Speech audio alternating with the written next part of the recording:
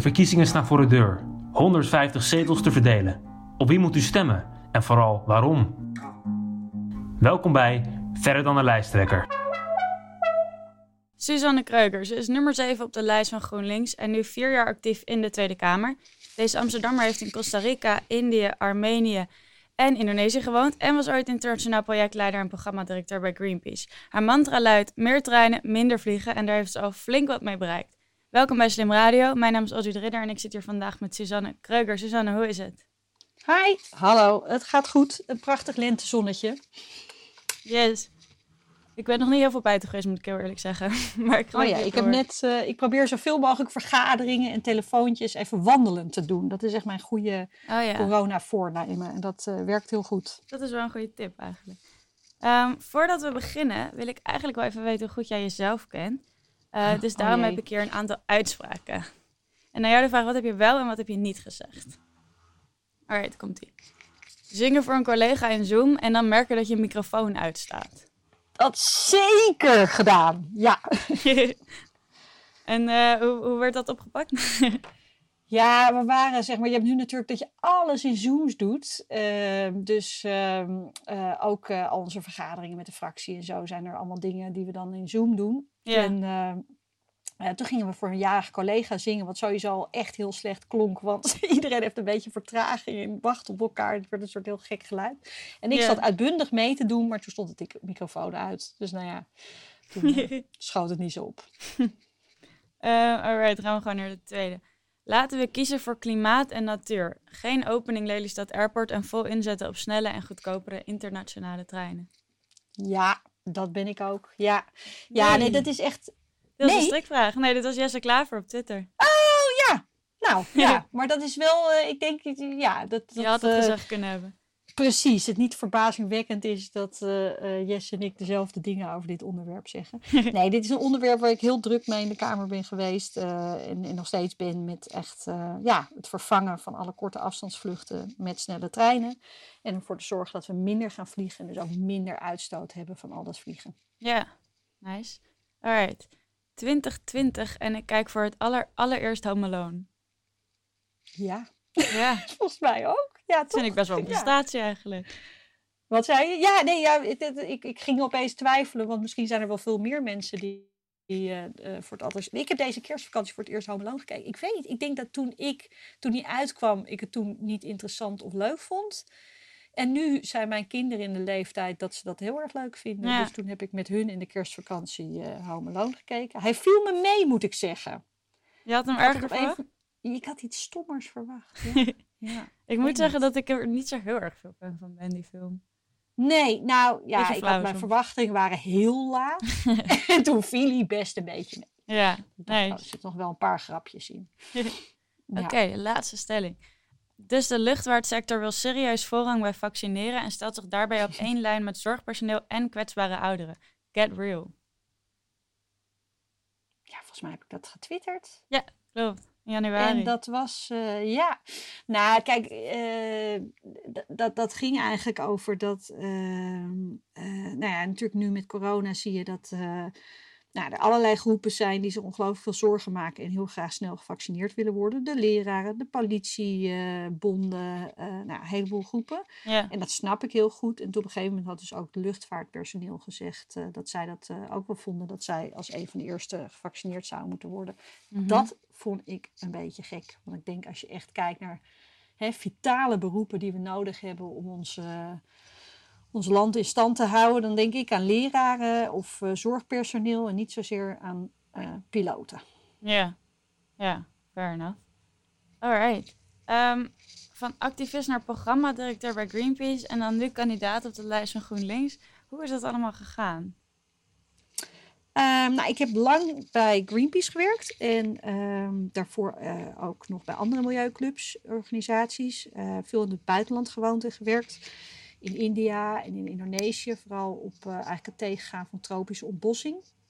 Mm-hmm. En toen ik op een gegeven moment terugkwam uit Indonesië, kwam ik terug in Nederland. En toen dacht ik van, Nederland, goed georganiseerd land, aan de bak met milieubeleid. En toen kwam ik hier en dacht ik, jeetje, hoe kan het nou dat een land wat eigenlijk zo goed georganiseerd is, zo hoog opgeleid, we zijn een rijk land, dat het dan zo slecht doet op milieugebied. Want we zijn echt, bungelen onderaan de lijstjes in Europa, bijvoorbeeld qua productie van duurzame energie. Mm-hmm. Toen was ik dacht van, wat is hier aan de hand? Hier wil ik een bijdrage aan leveren. En toen dachten we van, dat is toch eigenlijk de Tweede Kamer. Als Kamerlid, dan heb je echt gewoon zo'n invloed op beleid en hoe we dingen doen in Nederland. Dus toen heb ik mij in 2017 verkiesbaar gesteld en ben ik de Kamer ingekomen. En nu 4 jaar later hoop ik voor een tweede keer verkozen te worden. Ja, want Joris Thijssen, we hebben hem ook geïnterviewd. Hij is ex-directeur bij Greenpeace. Ja. Die stelde zich kandidaat bij PvdA. Ja, waarom dan voor jou dan toch GroenLinks? Nou, voor mij, ik ben altijd lid geweest van GroenLinks. Ik vind het super belangrijk juist dat eigenlijk groene en linkse idealen bij elkaar komen. Dus dat voor mij gaat klimaatverandering en ook alle veranderingen die we nodig hebben om klimaatverandering tegen te gaan ook over eerlijkheid. En over dat wij niet nu dingen verpesten voor toekomstige generaties, maar ook niet dingen verpesten voor mensen in landen die een stuk minder rijk zijn dan wij. Mm-hmm. Dus het gaat ook echt heel erg over eerlijkheid en eerlijk verdelen wereldwijd. En GroenLinks sluit voor mij daarbij het beste aan. Ja, want klopt het dat PvdA en GroenLinks hebben gezegd dat ze samen in de coalitie gaan of niet? Ja, wij hebben heel duidelijk eigenlijk uitgesproken dat we vinden dat... we hebben nu een hele tijd best wel rechtse kabinetten gehad. Natuurlijk de hele tijd met Rutte, met de VVD als grootste. Mm-hmm. En een heleboel rechtse partijen. En dat we eigenlijk nu ongelooflijk belangrijk is dat juist ook progressieve partijen in het hart gaan zitten van een nieuw kabinet. Ja. En we hebben met PvdA gezegd, we gaan gewoon elkaar vasthouden en dit samen doen. Ja, ondertussen even wat geboren, want er wordt verbouwd bij mevrouw. Ja, is het geluid heel erg? Nee, ik denk dat onze luisteraars er wel doorheen kunnen luisteren. Ja, ik kan wel nog iets verder weg gaan zitten in mijn huis. Ja, wellicht. Doe ik dan nu moeiteloos. Ja. Dus iemand met een soort klopboor bezig. Ja, geweldig. Maar dat is ook altijd precies als je een Zoom-call hebt. Ja. Oh, ja. Oh, nee, dit is helemaal niet beter. Nou, dit horen jullie ietsje stiller? Ik denk het wel. Dank u wel. Oké. Alright. Want de stemwijzer kwam ook online. En toen was het volgens mij zo dat die eerste pool vragen, dat waren er iets van 60, dat die allemaal hetzelfde waren beantwoord door GroenLinks en PvdA. Was er niet één niet? Ja. Heb ik er een herinnering van? Dat ging over nachtvluchten, de wet die ik heb gemaakt. Ja. Ja, over een verbod op nachtvluchten op Nederlandse vliegvelden. Nee, maar goed, kijk, er zijn natuurlijk verschillen tussen de PvdA en GroenLinks. En er zijn ook een heleboel overeenkomsten. En ik denk dat het gewoon heel belangrijk is dat wij als twee partijen gewoon samen in een nieuw kabinet gaan zitten. Ja, maar denk je dan niet dat links misschien te versplinterd is soms? Als je het echt heel erg hebt over rechts versus links. Dat het dan makkelijker zou zijn als het een grotere partij zou zijn? Nee, maar goed, bij rechts heb je natuurlijk ook een heleboel partijen. Ik bedoel, het is hartstikke versplinterd nu met Forum. En dan weer alle partijen die, hoe noem je dat, daarvan uitgesplinterd zijn of weggesplinterd. Ja. Nee, we hebben gewoon in Nederland sowieso natuurlijk ongelooflijk veel partijen op dit moment. En ook een heleboel partijen die waarschijnlijk ook niet in de Kamer gaan komen omdat ze heel klein zijn. Mm-hmm. Ik denk dat we een stevig links blok hebben, progressief blok hebben. Ja. En dan reken ik ook de SP en D66 mee. En dat je daarmee eigenlijk samen zo stevig mogelijk geluid wil laten horen voor echt gewoon een eerlijker en groener dus het hoeft geen probleem toekomst te zijn. Wat zei je? Dus het hoeft geen probleem te zijn. Nee, wat mij betreft niet. Alright. En je had het net al over nachtvluchten en zo. Een mantra was meer treinen, minder vliegen. En jij hebt meegewerkt aan het schrappen van de vluchten naar Brussel, een nachttrein naar Wenen, de Eurostar naar Londen. Maar is luchtvaart iets wat je nationaal aan kunt pakken? Ja, zeker. Kijk, wij hebben eigenlijk als Nederland ervoor gekozen om heel erg veel luchtvaart juist in Nederland te faciliteren. We hebben natuurlijk Schiphol, wat een heel groot vliegveld is en ook juist bijvoorbeeld heel veel overstappers faciliteert. Ja. En dan hebben we daarnaast nog een heleboel regionale vliegvelden. En dan wil dit kabinet ook nog eens nog een vliegveld openen, namelijk Lelystad Airport. Mm-hmm. Eigenlijk zeggen wij we hebben op dit moment gewoon in Nederland een luchtvaart die te groot is voor het landje wat we zijn. We zijn gewoon een klein land, waar gewoon al die vluchten heel veel overlast veroorzaken en heel veel vervuiling en CO2-uitstoot. En je kan heel goed in Nederland toe met eigenlijk een kleinere luchtvaart, minder vliegen, meer doen met de trein en vooral ook zorgen dat die vluchten waar het allermeeste overlast van is, en dat is toch wel die nachtvluchten, dat we die zo snel mogelijk eigenlijk stoppen. Ja, want dat initiatiefwet, ik kan het nauwelijks uitspreken, maar over die nachtvluchten, had dat te maken met de omwonenden of was dat ook een klimaatactie? Nee, dat is vooral eigenlijk hebben we gekeken vanuit CO2-oogpunt wil je gewoon echt minder vluchten hebben, hè? Dus minder uitstoot. Ja. Nou, als je dan minder gaat vliegen op Schiphol, waar ga je dan als eerste in snijden? En dat is wat ons betreft die nachtvluchten, omdat die gewoon verreweg het meeste overlast veroorzaken. En dat is ook heel veel onderzoek vanuit de GGD. Echt gezondheidskundig onderzoek. Er wordt soms een beetje gedaan over geluidsoverlast. Ook een beetje gezeur of zo. Ja. Nou, dat is echt niet zo. Het is echt gewoon een gezondheidsprobleem. Waar mensen ontzettend veel gezondheidsschade van slapeloosheid en stress en hartissues van kunnen krijgen. Ja. En wat ons betreft gaan we gewoon... zijn die nachtvluchten het gewoon niet waard. En moet je mensen daarvoor beschermen. En gaan we zorgen dat we eigenlijk dus toe kunnen in Nederland met gewoon minder vluchten. Ja, want het is ook al gedaan in Zwitserland, Argentinië, Duitsland, zag ik. Ik wist eigenlijk helemaal niet dat dit een ding was op vliegvelden. Die nachtvluchten? Ja, dat die zeg maar verboden konden zijn. Ja, het is natuurlijk, als je erover nadenkt, natuurlijk wel een moment dat eigenlijk je wil gewoon voor omwonenden een periode hebben van echt rust. Waar je gewoon diepe slaap kan hebben en niet opgeschrikt kan worden. Dus door eigenlijk gewoon een nacht... Ja, je kan het verbod noemen, je kan ook zeggen gewoon een nachtsluiting. Ja. Het vliegveld sluit gewoon voor een paar uur en dan kunnen mensen gewoon lekker slapen. Ja, en... Schiphol is natuurlijk wel een economisch knooppunt. Ligt de focus bij GroenLinks dan echt op het verminderen van vliegen? Of wordt er ook gekeken naar schoner vliegen of zo? Want we hadden hier bijvoorbeeld Bouke van D66. En die had het juist meer over schoner en stiller vliegen.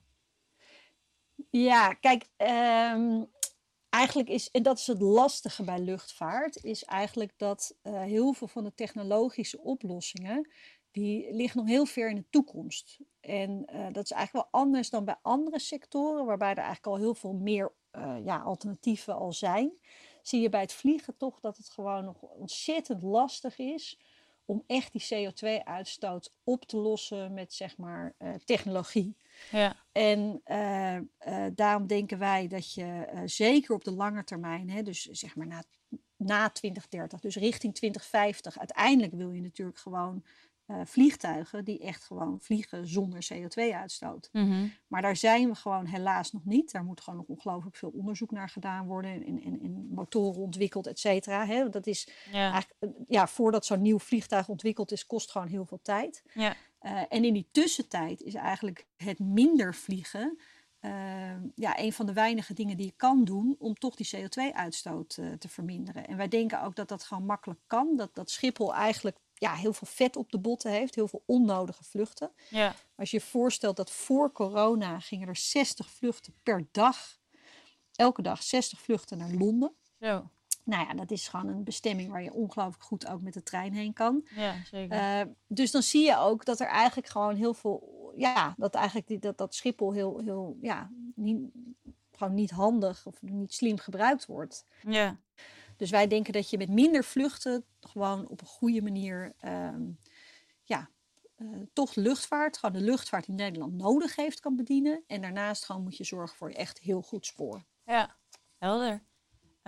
Als ik een stemwijzer invul, dan heb ik altijd een beetje bij die milieudingen. En dus ook met, er staat vaak wel een stelling over Schiphol of zo. Dat ik dan denk van ik wil dat het milieu wordt geholpen enzovoort. Maar dan denk ik altijd van maar hoe gaan ze dat dan betalen? Waar wordt dat op bespaard? En ik ben dan meteen bang dat het dan van mijn onderwijs of mijn zorg afgaat of zo. Wat zou je dan hierop zeggen als iemand die aan het invullen is en eigenlijk je aankijkt van, ik weet even niet wat ik hiermee moet?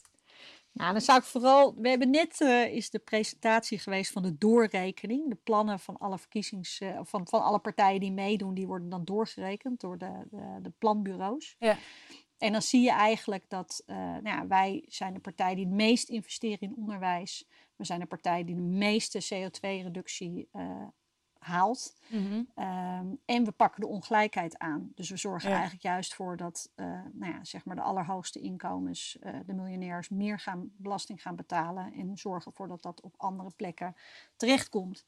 Dus ik denk, politiek is keuzes maken. En dat zijn keuzes vaak over geld. Het is natuurlijk gewoon een keuze hoe je geld verdeelt. Maar het idee dat je zou moeten kiezen tussen onderwijs en klimaat, dat is niet waar. Oké. En is dat dan iets wat je aanraadt aan studenten? Want zijn we niet economisch misschien, of is dit heel makkelijk hoor, maar economisch nog niet stabiel genoeg om ons over het klimaat druk te gaan maken? Ik zou iedereen aanraden, maar zeker studenten, om echt voor de toekomst te stemmen. Ja. En wat je nu eigenlijk ziet, is dat partijen die de afgelopen jaren geregeerd hebben, die hebben eigenlijk heel veel op de korte termijn plannen gemaakt. En klimaatverandering, dat gaat heel, heel veel geld kosten als we het niet aanpakken. Dus mensen die nu aan het begin van hun leven staan, die zadelen we eigenlijk op met een gigantisch financieel probleem tegen de tijd dat die mensen 50, 60 zijn. Dus dat is natuurlijk, het is eigenlijk een beetje het over de schutting gooien van een volgende generatie van een heel groot probleem. Ja.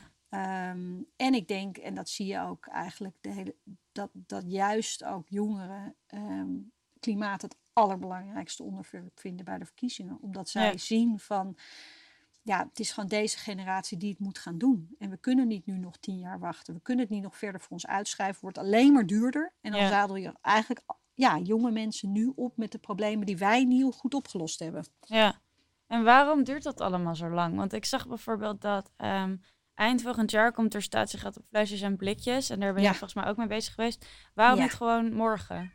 Ja, dat is een heel mooi voorbeeld van dat statiegeld. Want dat is eigenlijk... we waren allemaal echt super blij toen eindelijk werd aangekondigd dat er statiegeld kwam, hoor. Dat waren we echt blij. Ja. Maar als je erover nadenkt, GroenLinks bestaat 30 jaar en het stond al in ons statuut. Daar hebben we dus eindeloos voor moeten knokken. En dat is eindeloos tegengewerkt door de industrie. Want de industrie wou geen statiegeld, want dat is gedoe. Want dan moet je die systemen opzetten. En dat is een investering. Dat was de reden. Ja, het is dus eindeloos meestribbelen, tegenwerken van die industrie geweest. En uiteindelijk is het er. Maar dat is natuurlijk wel een voorbeeld. Zo kunnen we niet elk milieuprobleem gaan aanpakken. Ja. We zullen echt gewoon met veel meer daadkracht sneller knopen moeten doorhakken. En zeggen, we gaan bepaalde dingen verbieden, weet je. Wat ons betreft gaan we gewoon om plastic vervuiling tegen te gaan. Gewoon bepaalde vormen van plastic verbieden. Ja, en dan komen er gewoon plastic wegwerpservies. Ik weet niet of dat een woord is. Maar... we hebben nu natuurlijk, weet je, we hebben gewoon ongelooflijk veel onzin plastic. Waar je prima zonder kan. Maar als het in de winkel te kopen is, dan kopen mensen omdat ze denken, lekker makkelijk. Ja. En dat snap ik ook wel. Dus dan moet je gewoon als overheid zeggen, nee, die dingen die gaan we gewoon verbieden. En als je plastic op de markt brengt, dan moet het gerecycled kunnen worden. Ja. En anders kan het niet. En dat zeg maar die daadkracht, ik denk dat dat echt heel belangrijk wordt de komende 4 jaar. Dat we op groen veel steviger, sneller stappen zetten. Ja. Want zo'n statiegeldverhaal waar we tientallen jaren mee bezig zijn geweest, dat kan niet nog een keer. Ja. En zijn er meer van die makkelijke, milieuvriendelijke dingen waarvan je denkt, dit kan ook gewoon nu? Ik denk dus zeg maar de korte afstandsvluchten, zo die 60 vluchten naar Londen en vervangen door te zorgen dat die trein, de Eurostart, veel vaker rijdt. Dat is echt iets super concreets. Dat kan echt heel makkelijk. Ja. Inderdaad, alles rond plasticvervuiling zijn hele grote stappen te zetten. Ik denk rond natuur, dat we eigenlijk in Nederland, en dat heb je ook zie in deze coronatijd, dat de natuurgebieden zo vol zijn. Mensen snakken naar buiten zijn.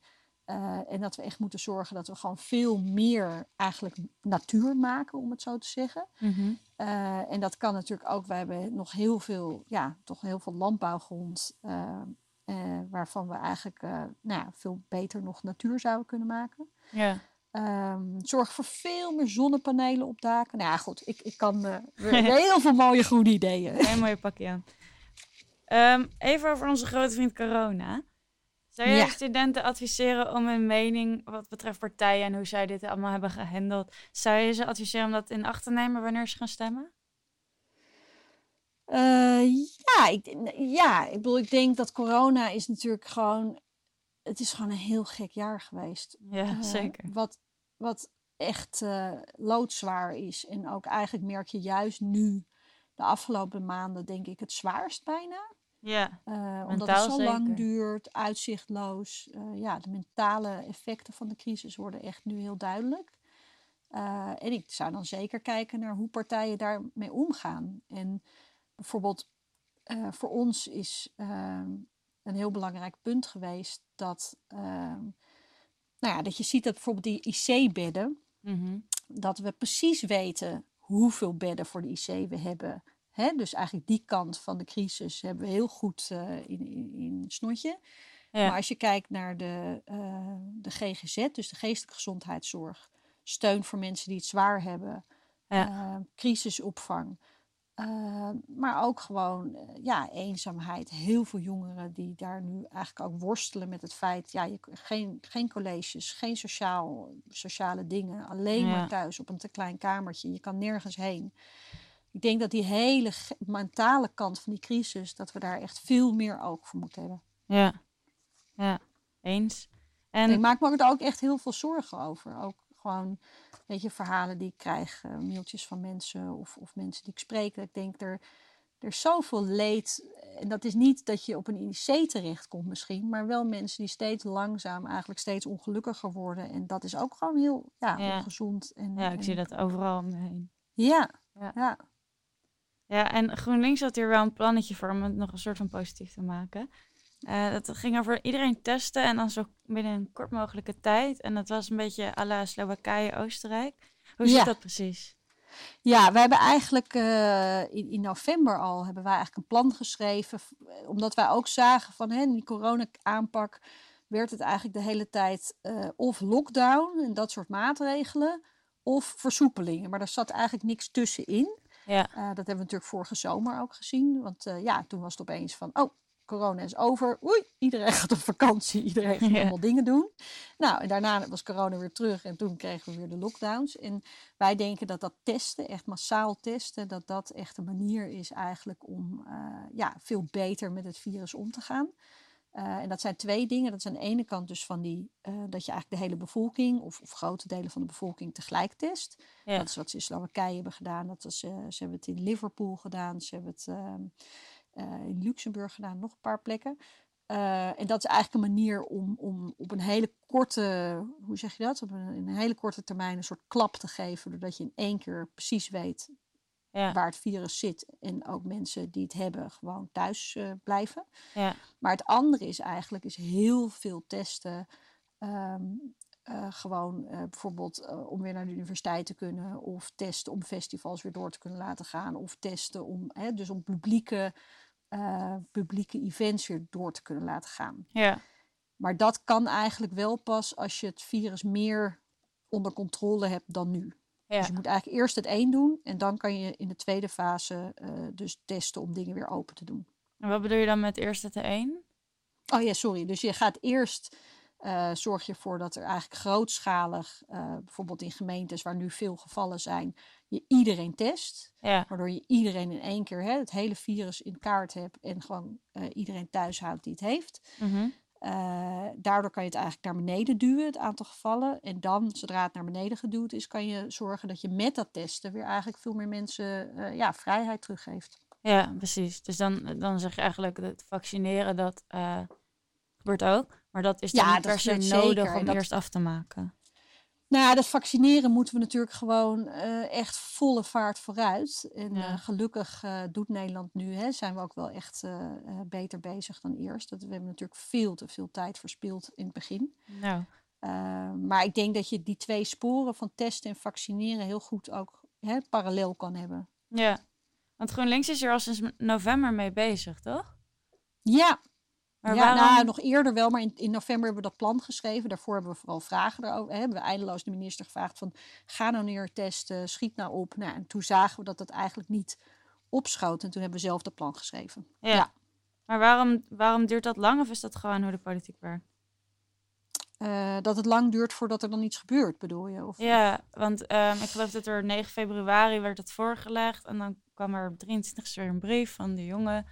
Er zat best wel wat tijd tussen. Ja. Ja, daar zit wat. Ja, nee, daar heb je helemaal gelijk in. Ik ben een beetje ongeduldig. Frustrerend. Ja, nou ja, ik denk met dat testen hebben we echt in Nederland gewoon tijd verspild. Dat had veel sneller, veel ambitieuzer, grootschaliger opgezet kunnen worden. Ja. En nu nog zitten we in allerlei pilots. Terwijl als je denkt van, er zijn gewoon 100.000 tests per dag bij de GGD's die niet gebruikt worden. Ja. Dus kan je allemaal inzetten. Kan je allemaal gebruiken. Dus Wat het was ons niet betreft een gaat het- beetje stiekem strategisch. Zo net voor de verkiezingen. Om het niet te gebruiken. Bedoel Om je? dat plan wat meer in de media te brengen. Van ons? Ja, snap je mijn vraag? Nee? Nou, dat het dus in november al een plan was. En dat het dan zo net voor de verkiezingen naar buiten komt. Oh nee, dit is gewoon, dit is eigenlijk een soort parlementaire procedure waarbij je een plan lanceert en dan krijgt het ministerie tijd om erop te reageren. En als het dan er een brief ligt van de minister terug, dan wordt er een vergadering ingepland. En die vergadering hadden we eerst ergens begin januari, geloof ik. Toen kon hij niet doorgaan vanwege een ander coronadebat en toen werd het weer verplaatst. Dus dat was oké. gewoon, soms zijn de dingen traag, Ja, jammer genoeg. ja. Genoeg. Maar ik denk wel dat met dat testen, daar kunnen we echt snel klappen slaan. En zeker ook om het hoger onderwijs te openen. Ja, alright. Nog even over de studenten. Wat wil GroenLinks precies met het leenstelsel gaan doen? Ja, we willen het leenstelsel echt omvormen. We zien eigenlijk dat het leenstelsel zoals het er nu ligt gewoon voor heel veel stress zorgt, ook bij studenten en gewoon niet werkt. Ja. Dus we willen aan de ene kant omvormen naar een studiebeurs weer. Mhm. En aan de andere kant hebben we het voorstel gedaan en ook staat in ons verkiezingsprogramma en al die doorrekeningen neergelegd voor een startkapitaal van €10.000. Waarbij eigenlijk elke jongere de kans krijgt om met een startkapitaal te beginnen. En wat dan met studenten als ik? Want ik zit nu in het leenstelsel. Krijg ik dan ook €10.000? Of hoe zit dat? Dat volgens mij, dat ga ik meteen even precies checken. Maar volgens mij geldt het ook voor mensen die nu nog onder het leenstelsel vallen. Alright. Die dan dat met terugwerkende kracht. Ja, ik zit nu te kijken of hoe dat precies... Dit is dus dat het niet precies mijn onderwerp is. Ja. Ja. Ja, we hebben het al vaker gehad in deze interview. Alright, Nee, sorry, ik zeg het precies goed dat de leenstelselgeneratie die krijgt met terugwerkende kracht ook dat bedrag beschikbaar. Ja. Nice.